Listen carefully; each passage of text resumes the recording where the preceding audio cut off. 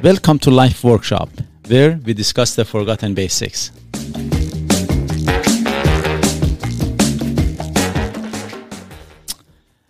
The topic of this episode is Don't Make It My Identity.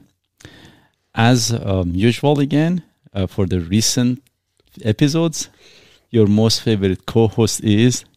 I'm back. Dyke. And I'm here because Mo is trying to force his identity on me.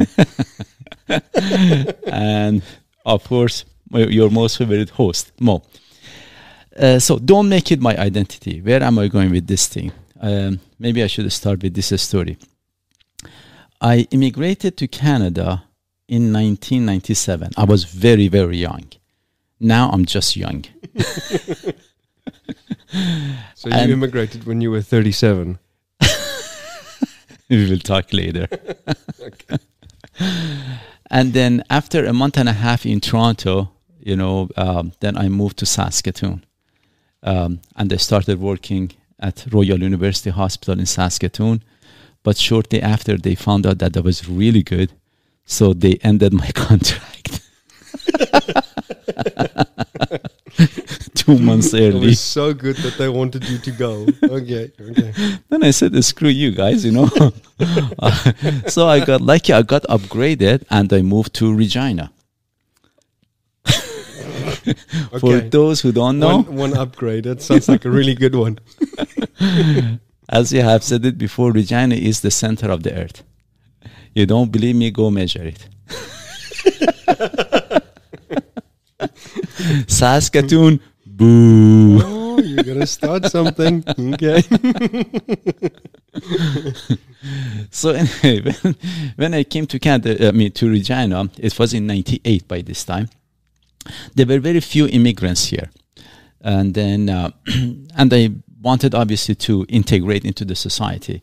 I was working as a physical therapist at one of the clinics, and then I had this patient of mine that one day she said that she was a part of a group that they were playing volleyball, beach volleyball, baseball, and those kind of things. And then I said, well, that's awesome, It's happening in Regina, yes. Yeah. Uh-huh. We have a lot of beaches here.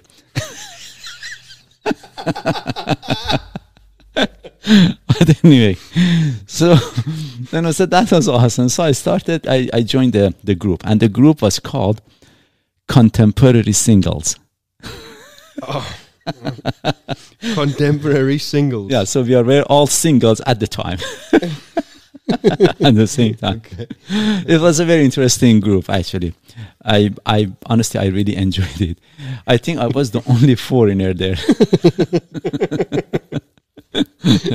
Everybody was from here, and no accent except me with an accent, a weird name at the time, and then good looking. And a weird nose, yes. So you really stood out from the crowd is what you're saying. Yeah. Okay. What I want to say that, to be honest, during that time, I never ever felt that I was discriminated or racism. I really didn't feel it. Maybe I was oblivious to it. I don't know. But I never felt that. But at the same time, for example, sometimes I felt that I'm not fitting in. And then, why don't I fit in? Of course, then afterwards, I realized I didn't fit in, not for the fact that I was a foreigner or something, or they were discriminative. It had nothing to do with that. It had more to do with the fact that I didn't speak English as good as I do now. Then, okay, moving on. And then I didn't share the same history. I was new, obviously, at that time. And then, for example, if they said a joke, that there was a history to it. You missed it, yeah. You just didn't know of it. And if I said a joke, they wouldn't get it. Then I had to explain the whole history of it. Then by that time, it's not a joke anymore. And then, of course, some language barrier. And the most important part was personality and cultural differences. That was the most important part. Of course, this thing were the thing that I realized years after. That why didn't I fit in? And then, of course, that I'm saying, don't take me wrong. There were some that they were very actually friendly, and they were more helpful, and actually they would do their best, right? To to accept me. Like, and take you in and kind of... Oh, for sure. yeah. For sure. Show you the ropes and... Sure. But for the most part, that was not the case. And, let's be real, not everybody can, go out of their way. So, but anyway, so this went on. And then, although it was very good, for example, now to cover some, one of the guys that was there, he was more of a kind of a redneck. A very good guy. Okay. Let's call him George. Billy Bob. I don't know if you have watched this Jeff Foxworthy. He's a comedian. You might be a redneck. I've not. Yeah, if you haven't watched that, you can watch it on YouTube. You might be a redneck. And then he had, I think he qualified for most of those. When you go to a family reunion for dating somebody. Hey, we do that in Iran, and it's a normal thing. It's accepted. But anyway, for example, he was very competitive and more of a redneck style. So sometimes with him, we had a bit of a competition too. And I was very competitive, obviously. Mm-hmm. And then at the same time, now this that I'm saying, the same, let's say, George, one day we had gone to a bar and then as a group and we had rented a room. And then when I was not in the room, I came out. Let's say George noticed that he felt that somebody picked on me. He was almost about to beat the shit out of the guy. Because although when we were in the group, he was competitive and I was the opposite side, because now as a group we have gone there, the other guy is the outsider and he was very protective. Oh. So now all of a sudden, because you're now in the group and part of the group, but you're in another different setting. Correct. You've become part of them. That's correct. Yes. Okay. And actually, this is normally I say that in even presidents, what they do to bring the country together and to increase their chances of re-election, they cause a war. Because then you stand together. Because you stand together, then you don't want change. Mm-hmm. Yes, and this is historically, it is true. And then, so the thing that he did, of course, this was not planned from my end to get picked on by somebody. But you told George, knock him out when I leave the room. And honestly, he's a tough son of a bitch. He could beat the shit out of the guy. I just had to stop him. No. You know what? The guy is drunk. Just leave him alone. That's okay. And he had a very noble, idea and intention. Of course, the performance was not the best, but maybe a bit aggressive. But yeah, the intention and I mean, it's kind of standing up for you and defending you like the damsel in distress. And it happened actually in later on, in some other things that if I needed him, he would be the guy to call. Okay. If you needed him, he was the man. You just called him a redneck. But he was a redneck. And it's not a bad thing. I'm not saying necessarily it's a bad thing. No, it's just a lifestyle. It's a different way of looking, and sometimes it's more primitive, I would say. Yeah. So, but no, he was a very, very good guy. I really liked him.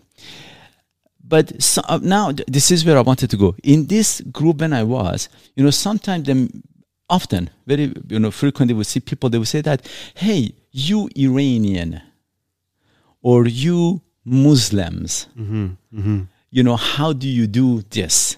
Yeah. And then I of course, this took me years to understand what happened. I never liked it when they said that way, because you lump you in a group. They just assume that you look like it, you speak like it, maybe you're it. Then you're it. Yes. Although I didn't quack. But so let's just, first of all, and they knew that I'm not a Muslim. I don't practice Islam. I'm an atheist. They knew that. Mm-hmm. But again, my name is there. So my name, Muhammad, in case, it was, then they would just lump you in the Islamic group. Yeah. And I mean, I've experienced that myself, or seen it, where somebody just asked you the one day, or not to ask you, but said, I didn't understand that. Oh, go ahead. When I think we were having like a group dinner somewhere, and you were eating pork. Yes. And somebody said, "Oh, I thought you're Muslim."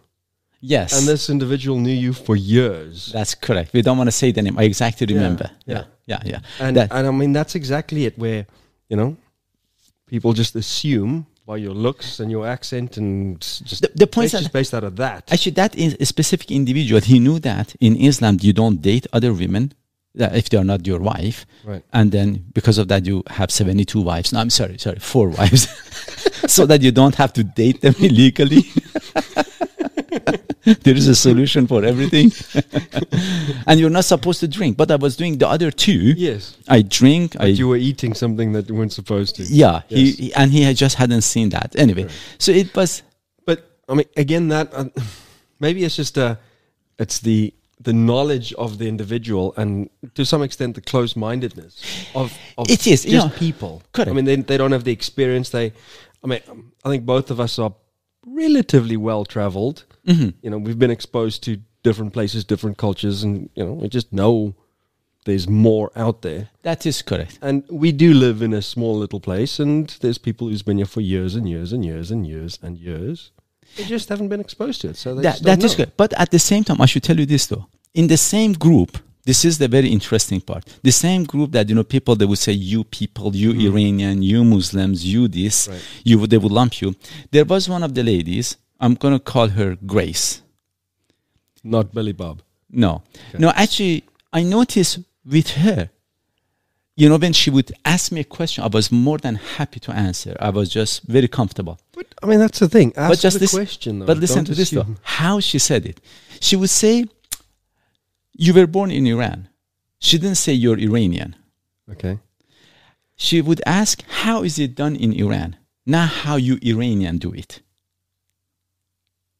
There is a difference. There is a difference, yeah. Because when she says how you Iranian do it, it makes it my identity. Correct. How do you know She's that I want that to be? I want to be identified as that. Right. But she would ask, "How is it done in Iran?" And that's a very proper question because it's the nice way to structure that, because then she's not assuming that you're an Iranian and then the rest of it comes with that. correct. And then Yeah. she allows me to. Yes, I was born in Iran. Most likely, I know more than you about Iran. That's a very fair assumption. Yeah, that's a very proper. And she wouldn't say you Muslims. She would say, "How is it done in Islam?" Or were you born in a Muslim family? So the question did not. She didn't make it my identity, and she was damn right. I was born in a Muslim family. I knew about Islam more than she did because I was there. I was born in Iran, so I knew more about Iran. But she wouldn't make it my identity. Even as a physiotherapist that I'm working, she wouldn't say, "You physiotherapist, how do you do this?" She would say, "How is it done in physiotherapy?" Yeah, yeah. She doesn't personalize it. Very much. She generalized the topic, yeah. Yeah, it had nothing to do with me. Correct. It had to do with the subject. Subject matter. Yeah. And then, of course, it took me years before I understood, because years after, I ran into another friend who, again, she was using that language. And then she told me that she had read a book that, I don't know if it was "Don't Identify Yourself" or "Don't Make It Your Identity," something. That basically it would say, don't say "I'm a runner," say "I do run." I run, yeah. No, don't say, "Yes, I'm, let's say," or even I'm a man. I was born a male. There is a bit of a difference between the two. Yeah, agreed. Not that I'm a cyclist, I do cycle. And the reason, for example, when you say that, let's say I'm Iranian, then if you come and say that, "Oh, this Iranian, they do this," then you have attacked me already. Right. Then it's become personal. It becomes instantly in personal. the statement, yeah. Yeah. But if you say Iranian do this, I'll say I was born there, I agree or I don't agree. So it's more general statements and general questions versus private. Yes. Or personal, rather. So That is the thing. You don't want to make it your identity. Even we do it to ourselves very frequently. But if we separate, because it's just a part of us. For me, I was born in Iran is a part of me. And I had no, say into that. right. And then that is different than if I say, I was born in Iran. If I was say I carry a Canadian passport, it is true. But am I Canadian? Well, by definition, yes. But I wouldn't want necessarily to be identified as such. And the reason is, again, if somebody said that Canadian do this, then hey, you're attacking me now. If it is something negative, and if it's something positive, I take pride in it, which again has nothing to do with me. Again, it's selective. It just doesn't make sense, that if I haven't done anything about it, why should I take pride in it or take shame into it? It's just not my responsibility. It was just something. So anyway, I realized that she did it that way, and then because of that, I was feeling a lot more comfortable to talk to her and respond to her. And normally I say that when you speak accurately, and when you listen professionally. I will do another podcast about this later on. And basically the gist of it is this: when you speak very accurate. Don't say just don't grow. When you make a gross, don't group it, don't generalize it, don't. Correct. Because when you speak grossly, you conclude grossly too. Remember that. It just doesn't work. You don't say that my car is broken. You will say which part of the car is not working. It doesn't show a sense of maturity when we speak that way. But when I say listen professionally, I will go into these details later on. It means that now if somebody says my car is broken, then you help them to, okay, which part of it? Not the whole car. What's the noise that it's making? Yes. Can you make that noise? But now, the funny thing is that now this is where am I going with this thing. When they did this, that for example, between these two type of people, that one said that you people, the other said that you were born in Iran. The difference is showed later on. When 9/11 happened, obviously, although, I was there and they knew me, I was the same person, I hadn't changed. All of a sudden, in the eyes of majority, I became a terrorist or terrorist assistant. Yeah. No, in seriously, okay, I don't want to sensationalize it, but it went a bit to the extreme. Yes, they were looking at me differently. Even at work, I got 2 complaints against me shortly after 9/11, just because my name was Mohammed. And or did you deserve it? No, to be honest, no. Yeah, but I mean, it creates that awareness, and then people start grouping and assuming, and making up the story in their own head that he looks like a Muslim, he speaks like a Muslim. I guess he's a Muslim, and they bombed that place. And the Muslim should be the terrorist. Just the correlation. The correlation goes completely. It's a very. And the interesting part. Let's say the same lady, Grace. She was the only one. I mean, among the few that she had more empathy towards me. Right. Because she could realize that people are, lumping me into this group, although it has nothing to do with me, and because she was not seeing me as an Iranian, as a Muslim. She would allow me to decide who I am. Not, I have done this TED Talk, identity, is it inherited or created? She wouldn't blame me for inherited identity. Right. Nor praise me, neither. Yeah. And because of that, she was had some sort of empathy towards me. And to be honest, that is one of the very main reasons to this date, I call myself as Mo versus Mohammed.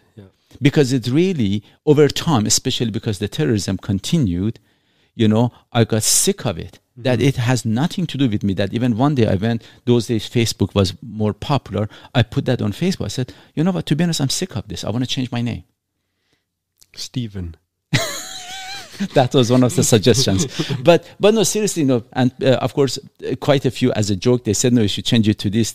Yeah. And then, but some of the friends, they said that no, actually you should not, to make a point that not all Mohammeds, at least a small percentage of them are not terrorists. Maybe the majority are, but if a small percentage so I don't know if I'm jumping the gun here, but it's very much, or the conversation up to now has been very much with people doing it to me or people doing it to you. But how often do we do that to other people? Oh my God. This is interesting. Actually, yes, we do it to ourselves. Yeah. When, for example, we lump it, Yes. and we lump it in that sense that, for example, if you say something to me about a behavior in me, then I make it big. You're talking about my whole me, and then my whole family, and whole generation, and the whole continent. And the country, yes.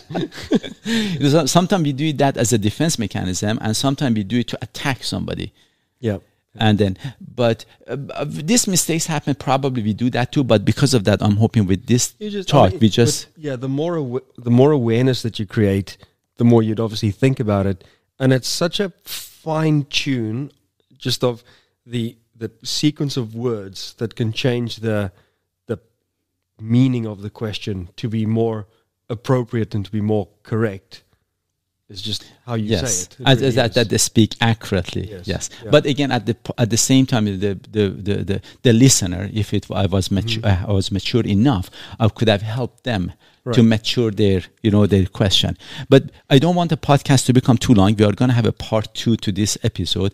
But I wanted to say this: if you think that this concept of lumping it happened only to me, or just let's say to the Muslim, and this concept, think again. It happens to all of us. We do it all the time to each other, and that is how we make life more complicated. And we create words that they don't have to be there. We create barriers and walls that they were never there to begin with. But we will get back to that. So listen to the second episode of this second part of this episode. But in the meantime, again, don't forget, life is simple. We make it complicated. Take care. Bye-bye.